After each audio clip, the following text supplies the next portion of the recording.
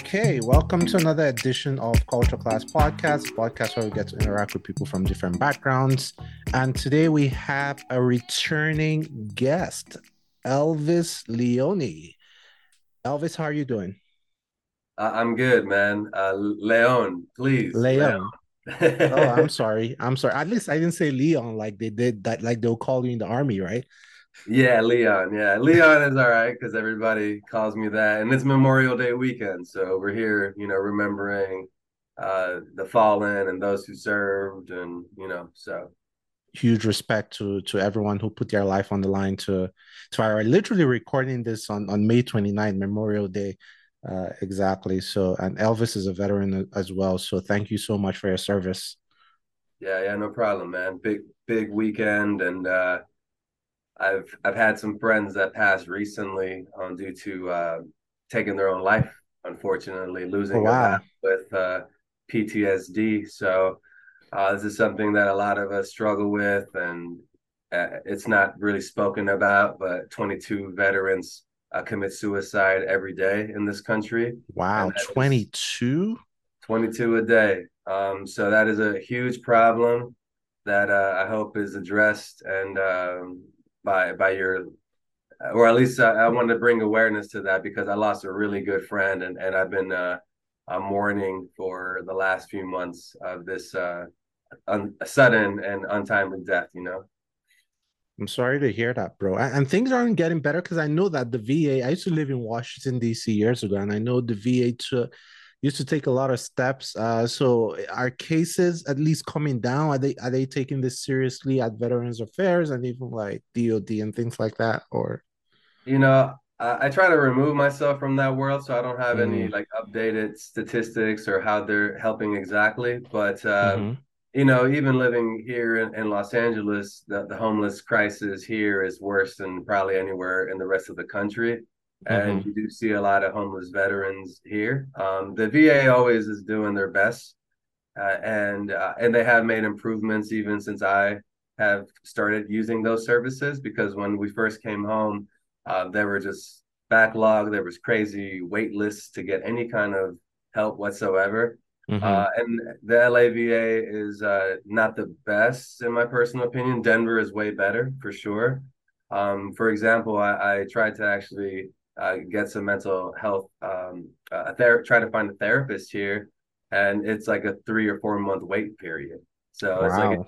if you're in a dire situation and a crisis, you have to wait that amount of time, or maybe check yourself into the ER. So there's other ways to maybe get immediate help, but that's usually just the emergency room at the VA, and they'll sort you out for the day or for the week, or I don't know. But it's tough times, man, in our country for sure.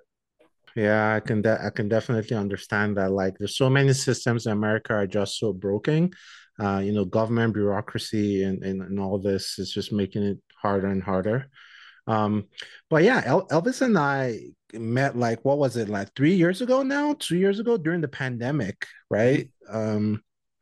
We met up, and I think this is your second time appearing on the podcast. The first time where I think we had an episode for Hispanic Heritage Month like 2 3 years ago, and it's always interesting seeing guests come back to the podcast. And how we actually met was because of the story you were trying to tell, and you've been trying to tell for going on a decade now, and we'll kind of like dive into that.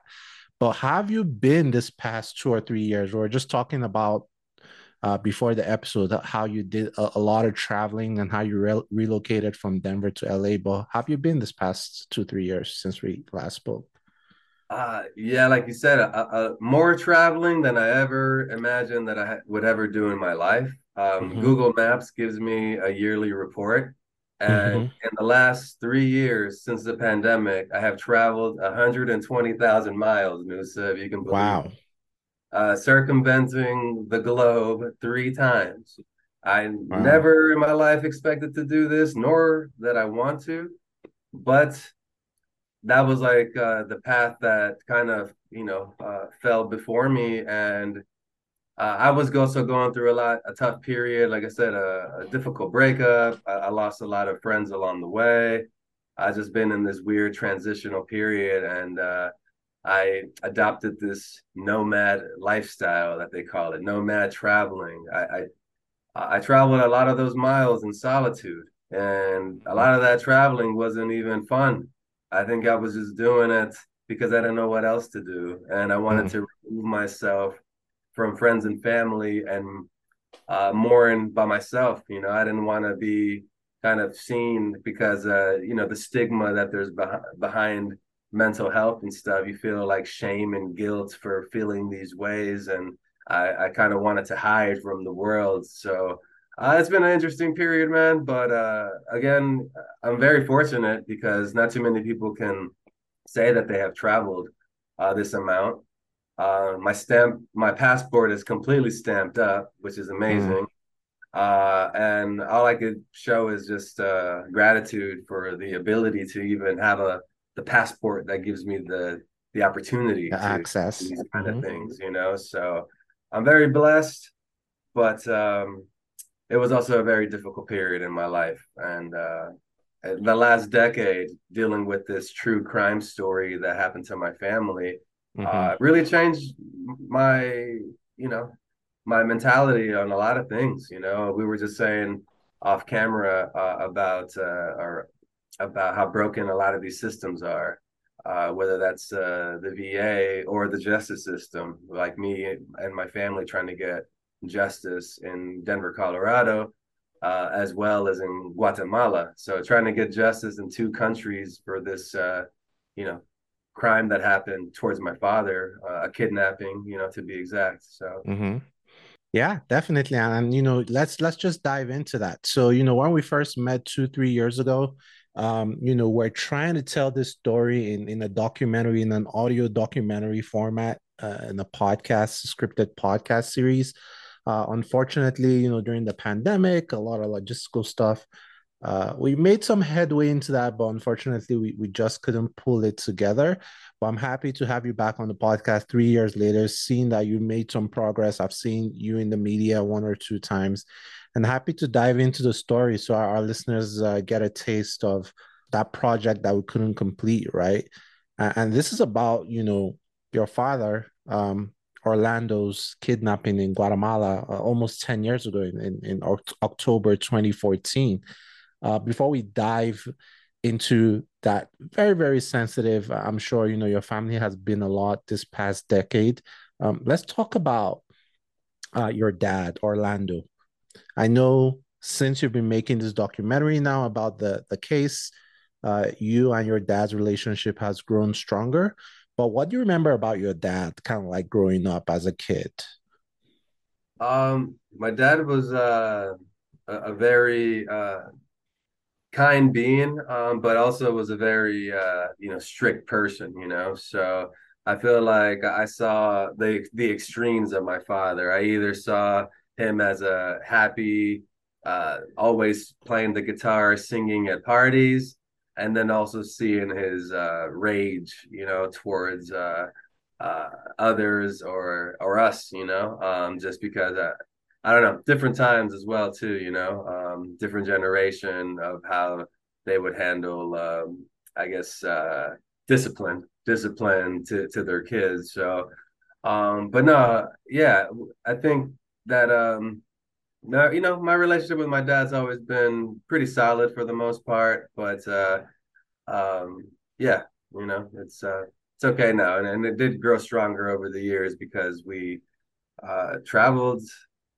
most of North America together, you know, and not too many people can say that they've done this with their father. But during the this kidnapping and trying to seek justice, I've been following my dad with a camera for about 7 years now, you know, and we've driven across 8 U.S. states, and we've driven from Denver, Colorado, all the way to Guatemala through Texas. And that's like a very a long road trip. And, you know, these road trips, all you have time for is to talk, you know? So Mm-hmm. it was getting to know your father in a different level, you know, because all you have is time to chat on these long expeditions. Yeah, definitely. And when you mentioned, your dad being strict and immigrant parents, like you said, different generation, definitely not sparing the rod, that type Mhm. of thing. I can totally understand that. But your dad, like obviously he's someone as he grew up in Guatemala, from what I understand, and he got into the transport business at some point, transporting cars from the US to Latin America or South America and trying to sell those cars in order to make a living for himself and his family. I think the term is transmigrante. Do you know how your dad got into that line of business?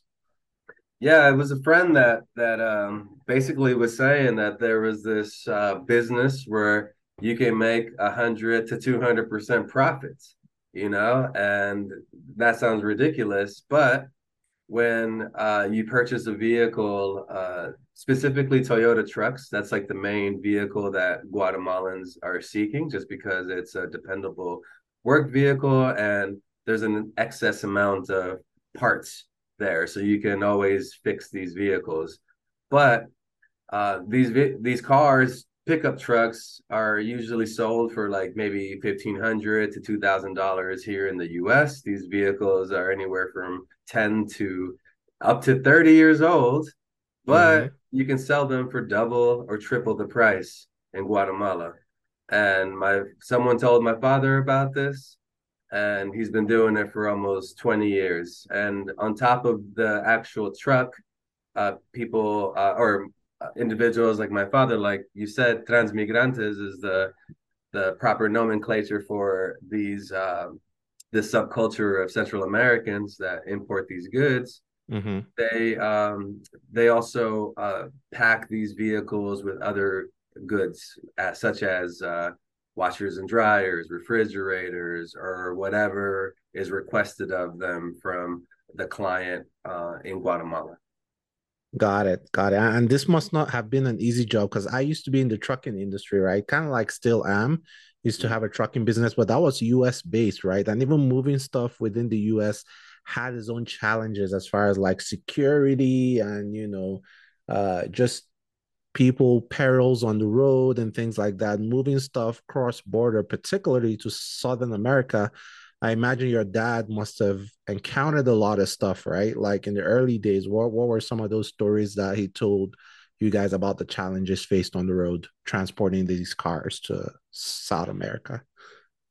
Well, driving through Mexico can get dangerous in some areas, especially in some of the regions where cartels are above the law or actually are the law, because some of these states in Mexico, there's police checkpoints that are cartel police, not actually governed police, by Mm-hmm. the country.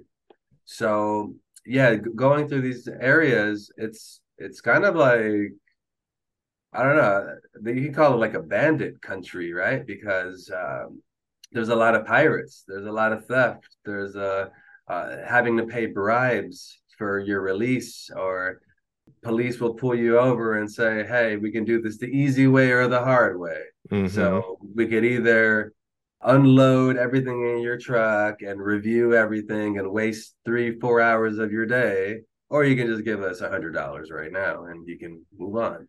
So that's a part of the expenditures that you have to take into account when you go on these trips.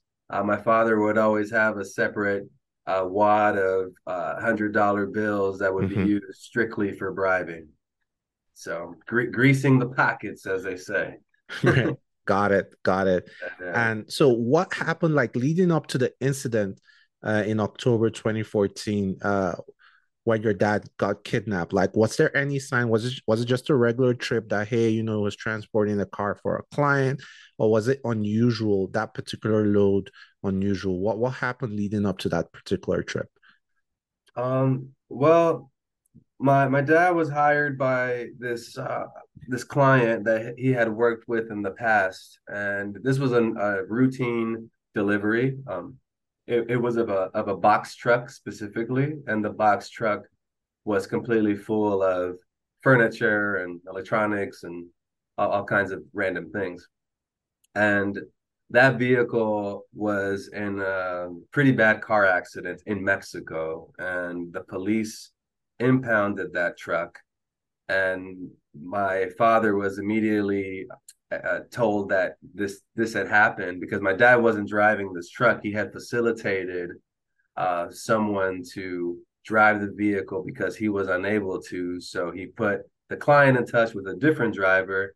So when that driver got in an accident, the client blamed my father for making that poor connection in their eyes, right? Mm-hmm. So that's Was the when things driver started. okay? The driver who was driving the truck? Yeah. He went to the doctor. He got Mm-hmm. banged up, but he was released a couple of days later. But the that's when things got weird. These guys started acting very aggressive towards my father about getting this vehicle out of this impound lot immediately. It took my father a couple weeks to get it out of there, Mm-hmm. and he did it though. He did it. He rescued the vehicle, managed to get it to Guatemala. It was wreckage, but he kind of hauled this totaled box truck to Guatemala and gave it to the client The there. client. What was And the value of, I mean, for a box truck for people who are listening, outside the US, it's kind of like a 26-foot truck, kind of not like the long semi trucks, but kind of like half of that. But since the vehicle was already banged up, like what was the value of the vehicle or the contents in the vehicle that made the client so eager to get this delivered? I mean, if the car was going there to be sold and it wasn't a crash, like there was no more value, right? So why were they pressing your dad to still get out the junkyard to deliver that?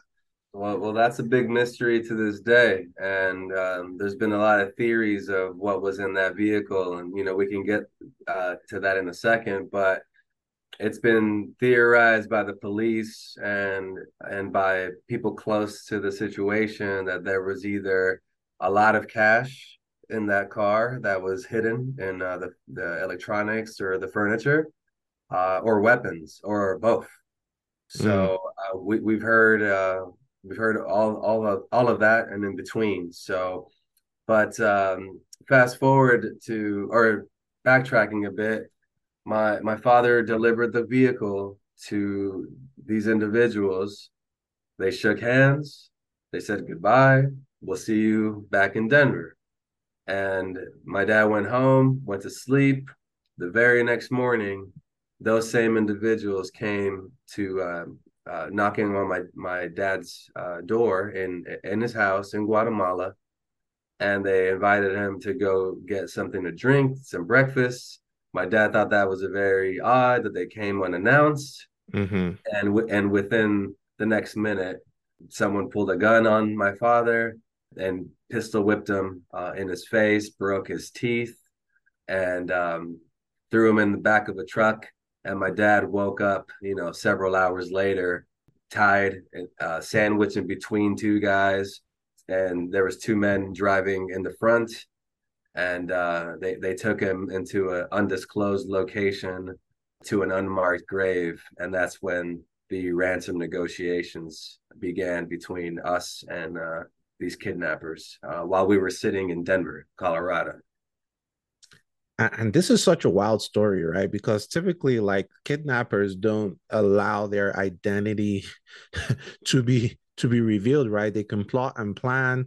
But in this case, like, again, too many things connecting. There was this client your dad was delivering for. He had shook their hand the day before. They had invited him out, and suddenly he's somewhere in a grave in a graveyard being kidnapped. Like, was it that they just didn't care, or this was more of like some type of intimidation tactic? Because clearly they should have known that your father kind of like can put one or two together and know where this is coming from, right? Mm-hmm. Or maybe did your dad not even initially consider it a kidnapping? Maybe you just consider, well, I guess it was an abduction either way, or maybe you just consider it something else and not that. Yeah, I think my dad was incredibly confused because, well, again, these are men that he knew. These are men that he's worked with in the past. These are men that live in our community in Denver, Colorado. So that was the strange part was like, why would they even attempt to do anything like this? Because you're right, they didn't do it with ski mask on or anything, bare face, friend and acquaintances, So Hmm. that also kind of is a lesson of you can't really trust everyone you come in contact with because Facts. you don't know who they are behind closed doors. So Facts. Facts. So what happened like when your dad was transported to this grave site? How did they reach out to your family? How did that start to unfold? So when I personally got the call, it was on a Saturday morning, and my mom called me crying, saying that someone had kidnapped my dad. And obviously, that's a phone call you never imagine to ever receiving.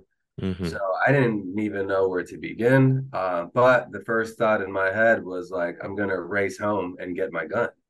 And that was because my brother had called me soon after and says, I know these guys. I've met them, and they live in Lafayette, Colorado. That's about 30 miles from our house in Aurora, Colorado. So when my brother said he knew where they lived, I'm like, well, let's go talk to them. And I went and got my gun, and I think about that day all the time because I feel like if we didn't find them, we drove up and down the street. My brother couldn't quite, pinpoint where that house was, but I was always thinking about what if we had found that house? What Mm. would have happened then? Emotions were high, anger was high. So, and while we were driving, looking for this house, I was on the call. I was on the phone, trying to get a hold of the FBI, and calling the police, trying to get any kind of help or assistance. And we had just left the Aurora Police Department that completely dismissed us. They're like, "This isn't real." They're like, "This is a hoax. Your father's playing tricks on you. Your father must be in debt This is and what the this lying is to what the you guys." police were telling you. Yeah, the police said your father must be in debt. He's lying to you so he can get money from you guys. Like, and I'm like, well, anyways, we can get to that. I'm still upset about that. But so we left the Aurora Police Department in search of these men, and I'm on the phone with the FBI, and they say we can't do anything. They're like, you need to file a complaint on the Internet Crimes website on their page. It's The written, internet crime? yeah, it's called IC3, Okay. IC3.gov or something like that. So, Okay. and any I guess they call it internet crime or scam. You can report there. So they directed us there, and they just said, "Good luck. We're on our own." And this And is the FBI telling this you is the this. FBI, the FBI, Interesting. and immediately I was just like swarmed with anger because I was like, "This can't be real." Like these institutions are here supposedly to help us in times of crisis, and this is one of the biggest crises that our family has seen, maybe even the city of Aurora. I don't know. Hmm. Like this is a serious crime, international crime, and no one cared. And that was actually the beginning of my mental health decline because it was almost like the veil was lifted of Mm. society for me again because I mean I had seen this already when I swore an oath to defend the country, and then you come home after going to war, losing friends, seeing friends lose limbs and their minds, and then you come home and then there's zero help, zero services, and that was the first time that I felt betrayed, Right. and I got that under control. It took a couple years to get my PTSD under control, and then this happened, and I was like, wow, they really don't care about us. This is quite amazing, right? Because if a tourist, an American tourist, a 19-year-old tourist backpacking through a country who's white, for instance, something happens to them, you hear the stories of American embassy and the US, using all their minds to resolve that issue. But here you are, a veteran, and you're facing this challenge just south of the American border in South America, and you're being told kind of like good luck. So I can definitely see how you kind of like felt betrayed by your country, having been deployed and served in the US Army to defend the country yourself. Do you think race or any type of bias was at play there, or how they just saw that, oh, okay, this is maybe a Hispanic family, this thing happened in Guatemala, we don't really care. Do you think that was at play? That thought, there's no other way or no other reason why I wouldn't believe that, right? Because again, like I've heard the stories that you just mentioned, and I always imagine, like, what if I was a white person? What if I was the son of a senator or some kind of representative? If things would have changed. And but yeah, I think about that all the time, man. But as we progress months and years later, when the FBI finally believed us, those initial meetings, they were like, your dad has to be a narco. Your dad has to be a drug dealer. Wow, they told you this to your face? Oh yeah, definitely. Hmm. Yeah, the DEA, the Drug Enforcement Agency said we will not help you unless your father admits that he was guilty of something, because they're like, that's the only reason people get kidnapped is if they're involved in something nefarious. Mm. And so that another slap to the face. Like that was so disrespectful, for them to Hmm. even go that route initially. But yeah, man, that's, I guess so, man. I think racism was at play, or I don't know. Again, the system is broken, for Right. sure. Definitely understand, but how long, like, your dad was still in their custody, right? So Mhm. as you were trying to convince the FBI and get law enforcement kind of like up their ass to do something, like, how many days or weeks did that take? Because your dad is still in captivity, right? So how long Yeah. did that take for them to start, for the motions to start? Well, to be honest, well, back to the night of the kidnapping, that was a Saturday, and they were asking us for $20,000 for my father's release, and it was Saturday night into Sunday, and it was a holiday weekend in Guatemala specifically too, so the banks were closed. And wait, what holiday was that? Sorry, October. I felt like the banks were closed in the U.S. We couldn't access money until Monday. Or the banks are closed on Sunday in general. So Mm-hmm. that was a situation. So um, $20,000, and we negotiated, and my father was released on Sunday after we managed to get the money, but we weren't able to get the money till Monday. But they allowed my father to go free with the stipulation, if they didn't receive that 20 grand by that certain time, they were going to go back and kill everybody in my dad's area, in his the village that he lives in, which is Oh, so your dad was in custody for 24 hours and he yeah. was released. Did he come back to the US immediately? He was released on Sunday. And how did you guys end up paying that ransom? How did that unfold? So my dad did not come home, which was a huge problem for us, because we thought that, now that he was free, he was going to immediately come back.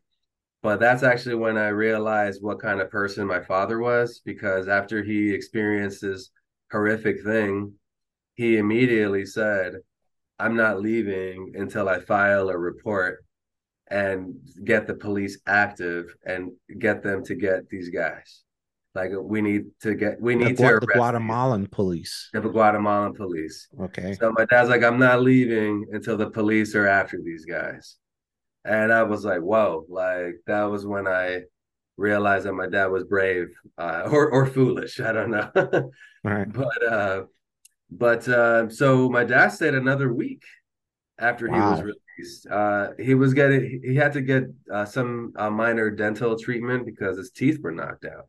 So he had to get some temporary fix for his teeth.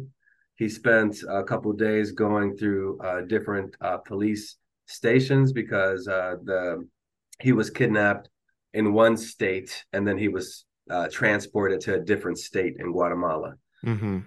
So he went to both regions and filed complaints, and then yeah, he came home. He came home, and it was obviously we never thought we see him again. I mean, that was my initial thought was we're never going to recuperate his body. When he And was taken. and in the meantime, so two questions. How did the Guatemalan police react compared to the American police in here in Aurora? And did you guys end up paying that ransom when the banks opened on Monday?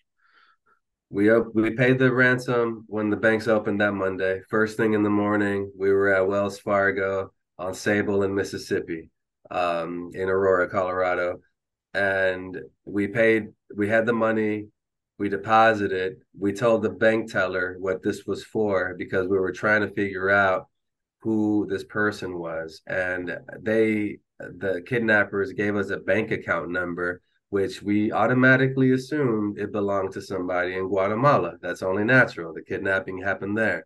So when we get to Wells Fargo and we give them this bank account number, they're like, this is not a Guatemalan bank account number. This belongs to somebody in the States. And we were like, unbelievable. Like, what is happening right now? And uh, this teller, broke protocols. She's like, you didn't see this? Don't say anything. She turned the computer screen over to us, and we saw the name of the person who received the money. And he lived in Lafayette, Colorado. Did you recognize that name? I didn't recognize him at the time, but as soon as we told my father, he knew exactly who he was and where he lived, and he had seen them before. This is pretty, again, this is pretty interesting because, again, like this breaks all the protocol for like I'm Nigerian, right? And we have our own issues with kidnapping in northern Nigeria, eastern Nigeria. And again, like it's like, hey, people coming with schematics, you don't know who they are. When you're delivering the ransom, you're delivering cash. This is delivering to a bank account. Your dad knows who he did business with, knew he interacted with. It's just like a blatant kind of like disregard and all the information available for you guys to take to law enforcement. Did you guys do all that with the bank account number and follow up with law enforcement? And how did they react to all this information? Well, we did go through that formal IC3 online form. So we included all of this information, the names, the bank account numbers, you name it, and we never heard anything back. No one at the FBI ever reached back. So we were waiting and waiting, and I was trying to follow up with them, and I got zero response back from the FBI. So it wasn't until 6 months later. 6 months later, an arrest happened. An arrest happened in Guatemala. So that was Through the uh, Guatemalan police or through the American police through or the the through the FBI? Guatemalan police, and Got that it. was actually shocking because obviously, when you think about police south of the border, the first thought is corruption. They're not to be trusted. And Mm-hmm. for me, it was actually like a breath of fresh air. Like, oh my God, like the police in Guatemala are actually doing their jobs. Like they actually did a full-on investigation and they found one of the four men who kidnapped my dad and he got arrested and it was in the newspaper down there. And so it was like a huge deal. And even having that initial press was what got the FBI and Homeland Security interested in the case finally, because it Mm-hmm. was like, okay, well, maybe they're not lying, so that actually started a new chapter in this whole investigation that lasted years. I mean, because even after that initial arrest, there was a pending trial that kept getting pushed back. So this was 2015, and there wasn't a trial until 2018. Oh wow. 2019. Yeah, so justice is slow, so it kept getting pushed back every summer. They're like, oh, it'll be next summer. Oh, next summer, next summer. So, Next but summer, I like the courts only operate during the summer, or I don't know, but that's what they kept telling us. But during this several year period, there were still three men on the run in Guatemala, and then there was the two men who was the involved. person arrested? Like how was the person like an associate, or was the person like the main suspect? He was the main suspect, and he was the man who received the damaged vehicle. Same guy that came and came the next morning wanting to grab a coffee Right. and chat. And was he in custody these 3 years, or he got bailed out while you He guys was were in, waiting? he was in custody the 3 years, and Oh wow. some weird things happened in between that. The access that Guatemalan prisoners have is different than the American prisoners because there was a period prior to the trial in 2018 that where this man in jail was calling my dad and threatening my family that was going to go and testify. So like he was calling on a regular basis from jail. Okay. Initially, it was in a threatening manner. And this was like maybe three or four calls where he was like, if you show up to testify, you will die. I'll kill your mother. I'll kill, whoever, right? Right. And then as maybe reality was starting to set for this guy that like maybe he wasn't going to leave jail, the phone calls actually turned into pleads of I've been here for these many years. My mother is sick. Please, like, will you like lie on the stand so I can be free and tend to my sick mother? So like Wow. the calls, turned into that manner, where like it was just like a poor man, down on his luck, pleading for help. And then the next wave of calls were his lawyers, and his lawyers were like, "Hey, this guy is offering to repay the ransom money to you guys." Wow. After 3 years. After 3 years, he was just like, and the lawyers, So did that being did that account in Wells Fargo belong to him or an associate of his? an associate of his. Got it. So, well, it's actually a brother of his, and the brother is the one who received the money and organized the kidnapping from Aurora, who is still free to this day and was never Wow. investigated. It seems like a pretty open and shut case, if you ask me. So why did it take that long to get the trial going? In Guatemala, I don't. Well, again, I'm not sure if it's a system where they want these individuals to serve time, because they did Mm, commit a serious crime. So you right, can't really rush to go to a trial, I think, So right. I think they have to serve, their punishment, but yeah, no. So these lawyers started calling and saying, "Hey, you can get your money back and we can make money in the process." Everybody's happy, So, and my dad was just like, F you. I don't know if I can curse on this show, but he's Yeah, like, sure. yeah, fuck you. Like we're going all the way with this. Don't call me again. And my dad went to testify, soon after. And during this time, this 3 years, how are things with the Leon family? How are things with your dad? Did he continue that business, continue to deliver cars even after this ordeal? What was your mom's reaction? What was the family going through during this period? Yeah, it's a tough time that I don't really like to think about too much because it severed my family in a lot of ways, and it strained my parents' relationship. There was a point where they almost separated over this, just because my father's eh, how should I say, his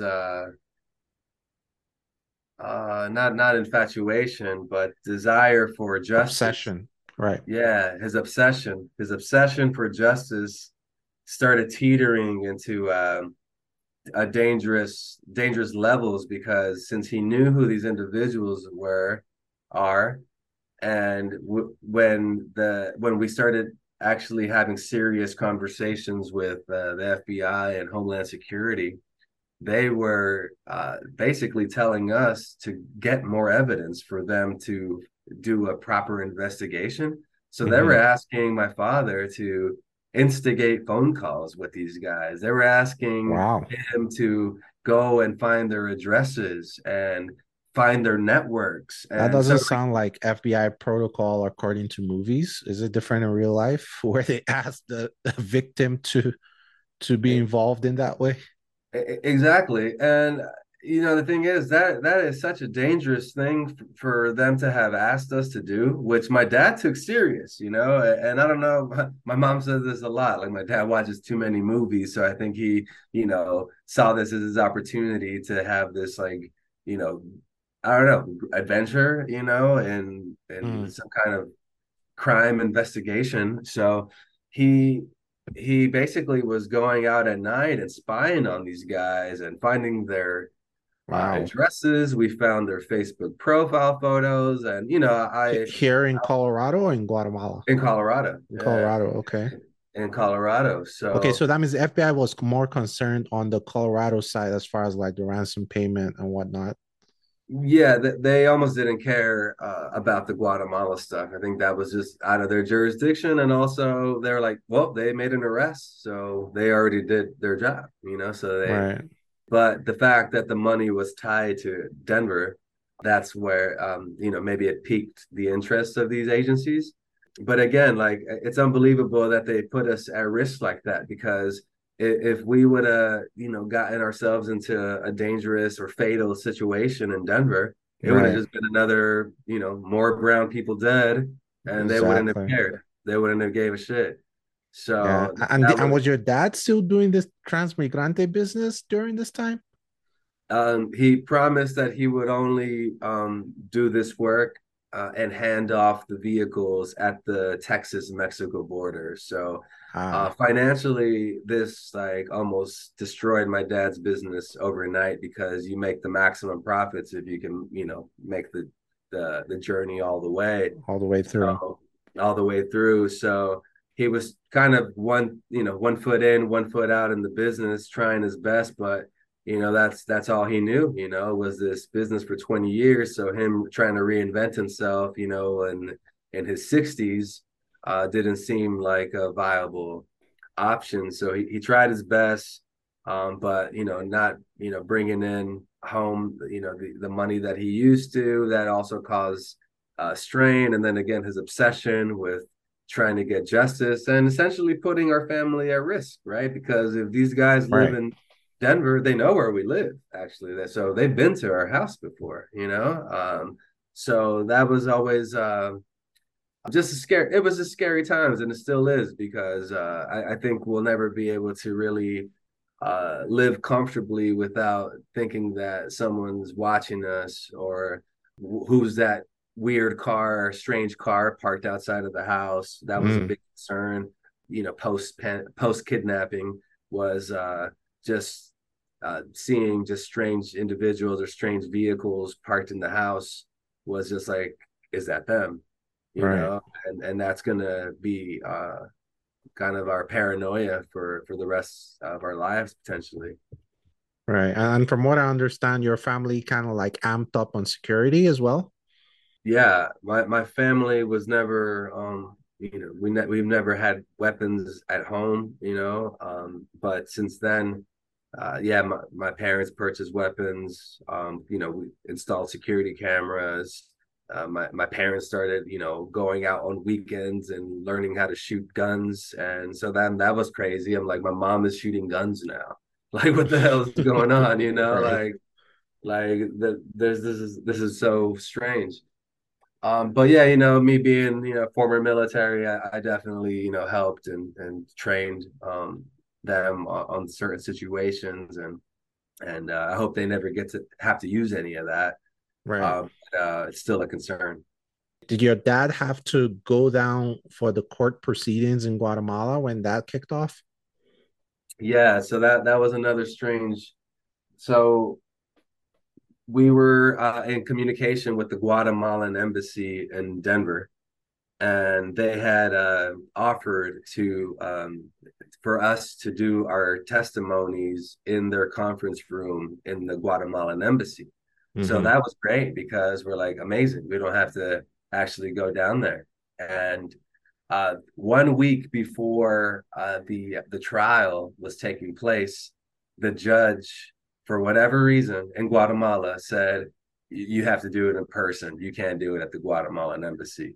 And that was actually scary because we didn't mention this, but like the night of the kidnapping, when the kidnappers said not to contact the police, that was a huge decision for us to make, but we opted to do it. And when we called the Guatemalan authorities, within 5 minutes, the kidnappers called us back and said, "We know you called the cops. Do it again, and we'll kill your dad." Ah, oh wow. So So they had access. Well, I guess you mentioned corruption in South American law enforcement, so they probably had people yeah, on the so inside. so then when when lawyers were calling us trying to repay our ransom money, and then when the judge canceled this Guatemalan embassy video conference, we were like, this has to be all a part of the same Right, corruption. Like they this is a setup. They want us to go down there so we can, get killed or whatever. So my mom, our family decided that my mom could not go. Like there's no way she can go. She didn't end up going. And later, when the case was dropped, the lawyers blamed my mother for this guy being released because she was unable to go. But that Who's was lawyer? Like your lawyers blamed your mother?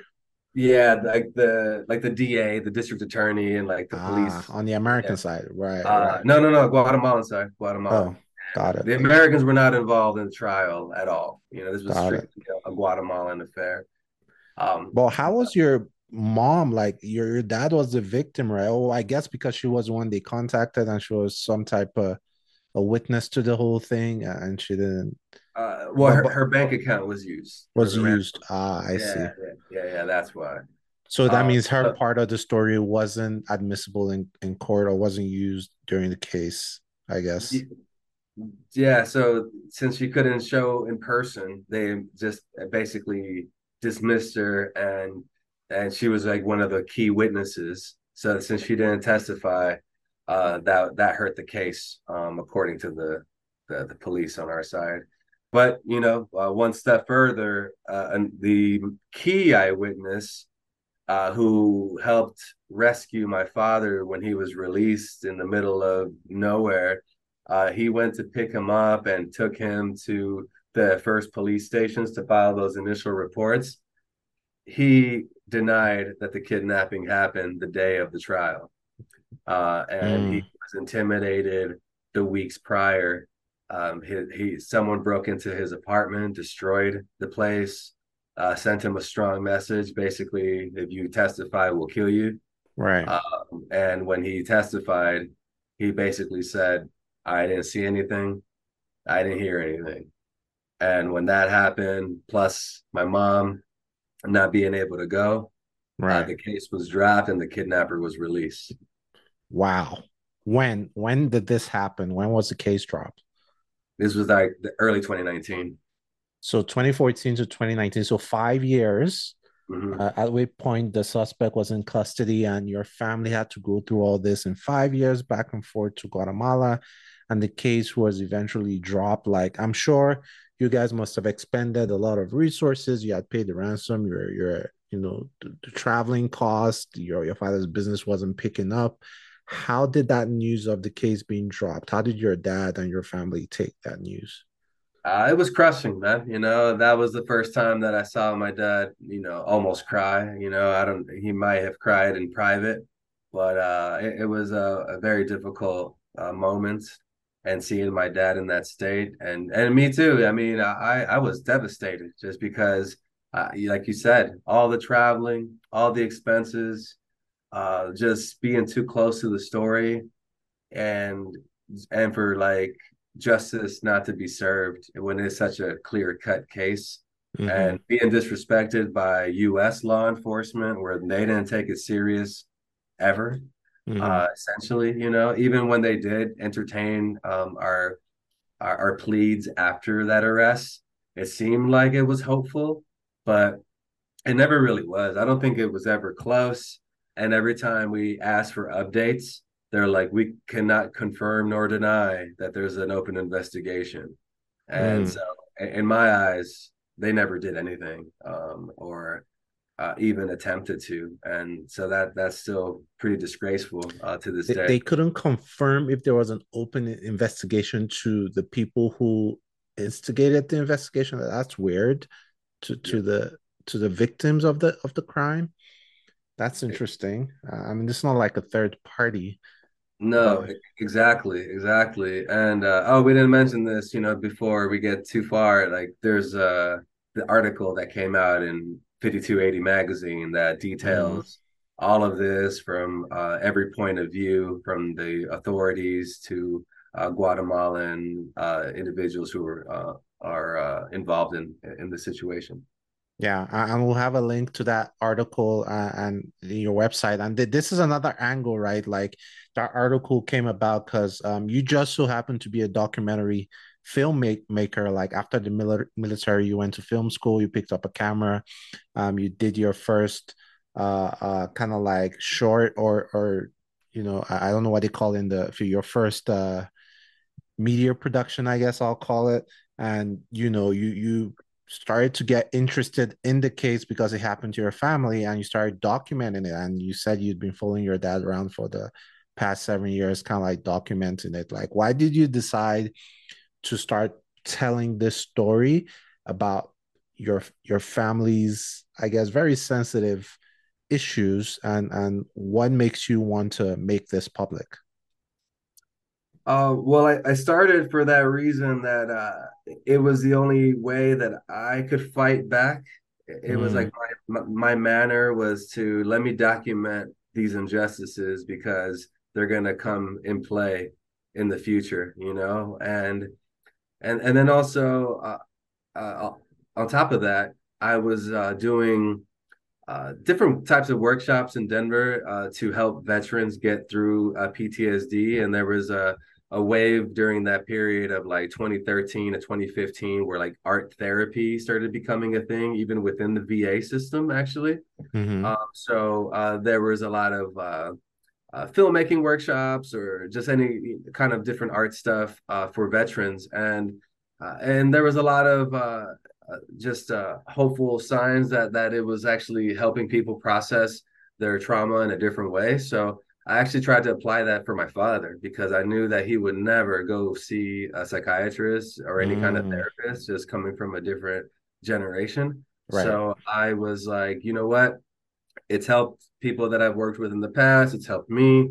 Well, let me put a camera in front of my dad and maybe give him a platform to at least speak about these things and vent and kind of think of process this traumatic event, between he and I, on camera. So I did it to help him, but I didn't know it was gonna that I'd be documenting this long. I didn't know that I would end up with, 600 hours of footage that I've accumulated from 2015 to 2021. Mm, I've been filming that entire period and screaming from the mountaintops for help to local law enforcement or journalists or uh, production companies for any kind of assistance to try to tell this story and do this injustice right. So that's kind of where I'm at now, and that article in 5280 magazine just happened this January. It was an interesting process. They interviewed me and my family over the course of 4 or 5 months. There were several fact checkers involved. So it's a very thorough piece, and we're proud of how it turned out. But like you said, it's also scary because our story is finally public, and this magazine is available at every major grocery store in Denver, Colorado, and these are the same grocery stores that these individuals go to. So Mm. it's not, it wouldn't be a shocker if they came across this, and how will they take this, you know? Yeah, So especially now that the case has been dropped and they're free, right? exactly. So will they see this as like an attack on them? No one's named, you know. Some Hmm. of the names have been changed, you know, to protect everyone, I guess, across the board. But yeah, it's a big concern, you know. I don't know if the more people that see it can provide security, I believe, you know, Hmm. just because at least there's awareness, but Right. also the more people that see it, the word can spread back to these individuals, you know. Definitely. And beyond the local magazine, like you said, you've garnered like 600 hours of footage. You live in LA now and you're looking to make a documentary out of it. So, you're even looking to push the story bigger. Like, what are your plans for all of that footage and what do you want to get as an output out of all this material you have? Yeah, a feature documentary, a 90-minute film has always been the goal. A series is also possible. And since the article has come out, it's actually been pretty interesting because I have been contacted by movie companies interested in maybe taking this to the next level. It's all early talks and nothing's promised. And I have had these conversations in the past that went nowhere. Mm. But in my mind, I think it's utmost priority for me personally to finish this because it has taken up so much of my time that I feel like I'm shackled to this thing. I feel like I'm a slave to this uh project. And again, I've been on it for way longer than I ever expected. And I feel like I'll never be able to get my mental freedom back until I actually finish this. So that's where I'm at now. I don't know how I'm gonna do this, but I really need to finish this because it's trained me in more ways than you can imagine. Yeah, totally understand your perspective. Kind of like also maybe providing some type of closure to your family as well, and maybe also getting some help, through this, spreading the word. How can people who are listening to this, and I know you said you've always had people reach out to you, but say someone is listening to this and want to be involved in the project in some way, or just want to support your family, financially, or maybe they're part of some organization that can help you out in one way or the other. How can they support you? What are the ways in which you are soliciting for support, and how can they reach out to you for that type of support? Well, I'm about to launch a crowdfunding campaign to at least get the seed money to start editing this project, and all that information can be found on storiesbyelvis.com. And yeah, it's going to be an uphill battle just to even get this money. It's tough times right now. Everybody's clutching to every cent they're having, and this post-pandemic world that we're in now, it's not the same, and it's a terrible time to try to fundraise. But I feel like that's basically my primary goal right now is to try to finish telling this story, And but yeah, if anyone out there, any organizations or anyone wants to support in any way on the film production side, video editing side, I would love to even just chat with you. And yeah, once again, storiesbyelvis.com. Definitely, and we'll have the link to that in the show notes as well. You guys can go there and get a glimpse of some of the footage and more details about Elvis's and the Leon's family story. What about the name We Are Lions? Like, what does that represent? Why did you choose that name? And is that the final name that you want for this story Uh, yeah, documentary? for now, I want to go for the Spanish version. Somos leones. We are lions. And well, my my family's last name is Leon, which translation is lion. And the thought process behind it is obviously these family being brave enough, like a lion, to go into the lion's den, back to the scene of the crime, which we didn't even speak about actually. Me Hmm. and my father, after the trial drops, the case is dropped. Me and my father still go back 1 year later Wow.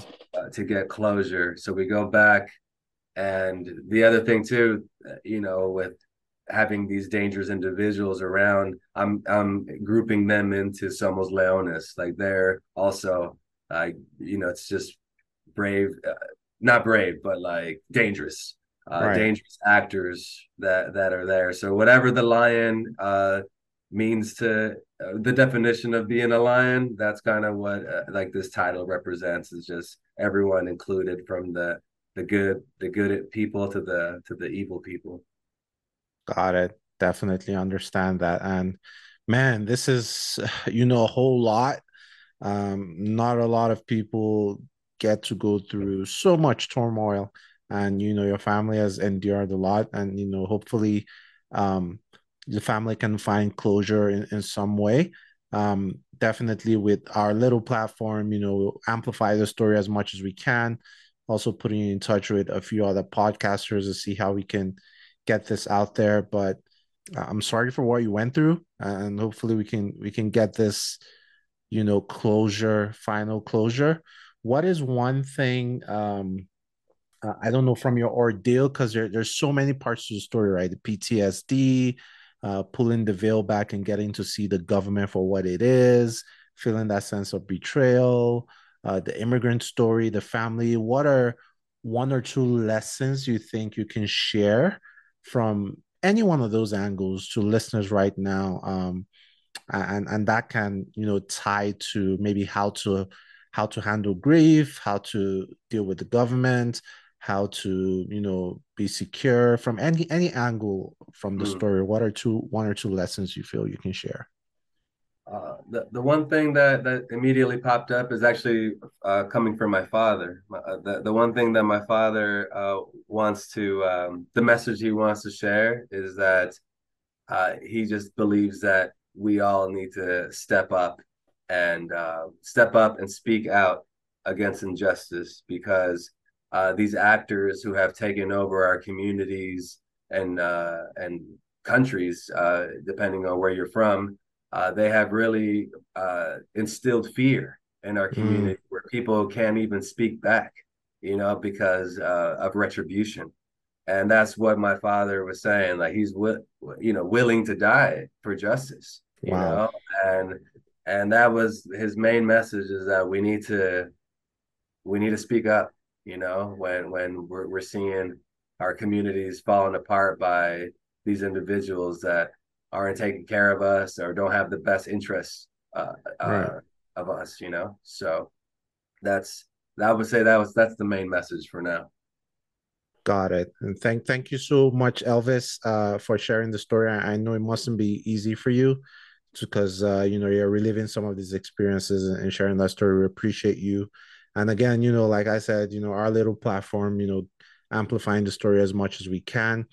And you guys check out Elvis's website, it's storiesbyelvis.com. We'll have the link in the show notes as well, so you can continue to follow this story. And when Elvis has that fundraiser up, we'll also amplify that through the Culture Class podcast platforms on social media as well.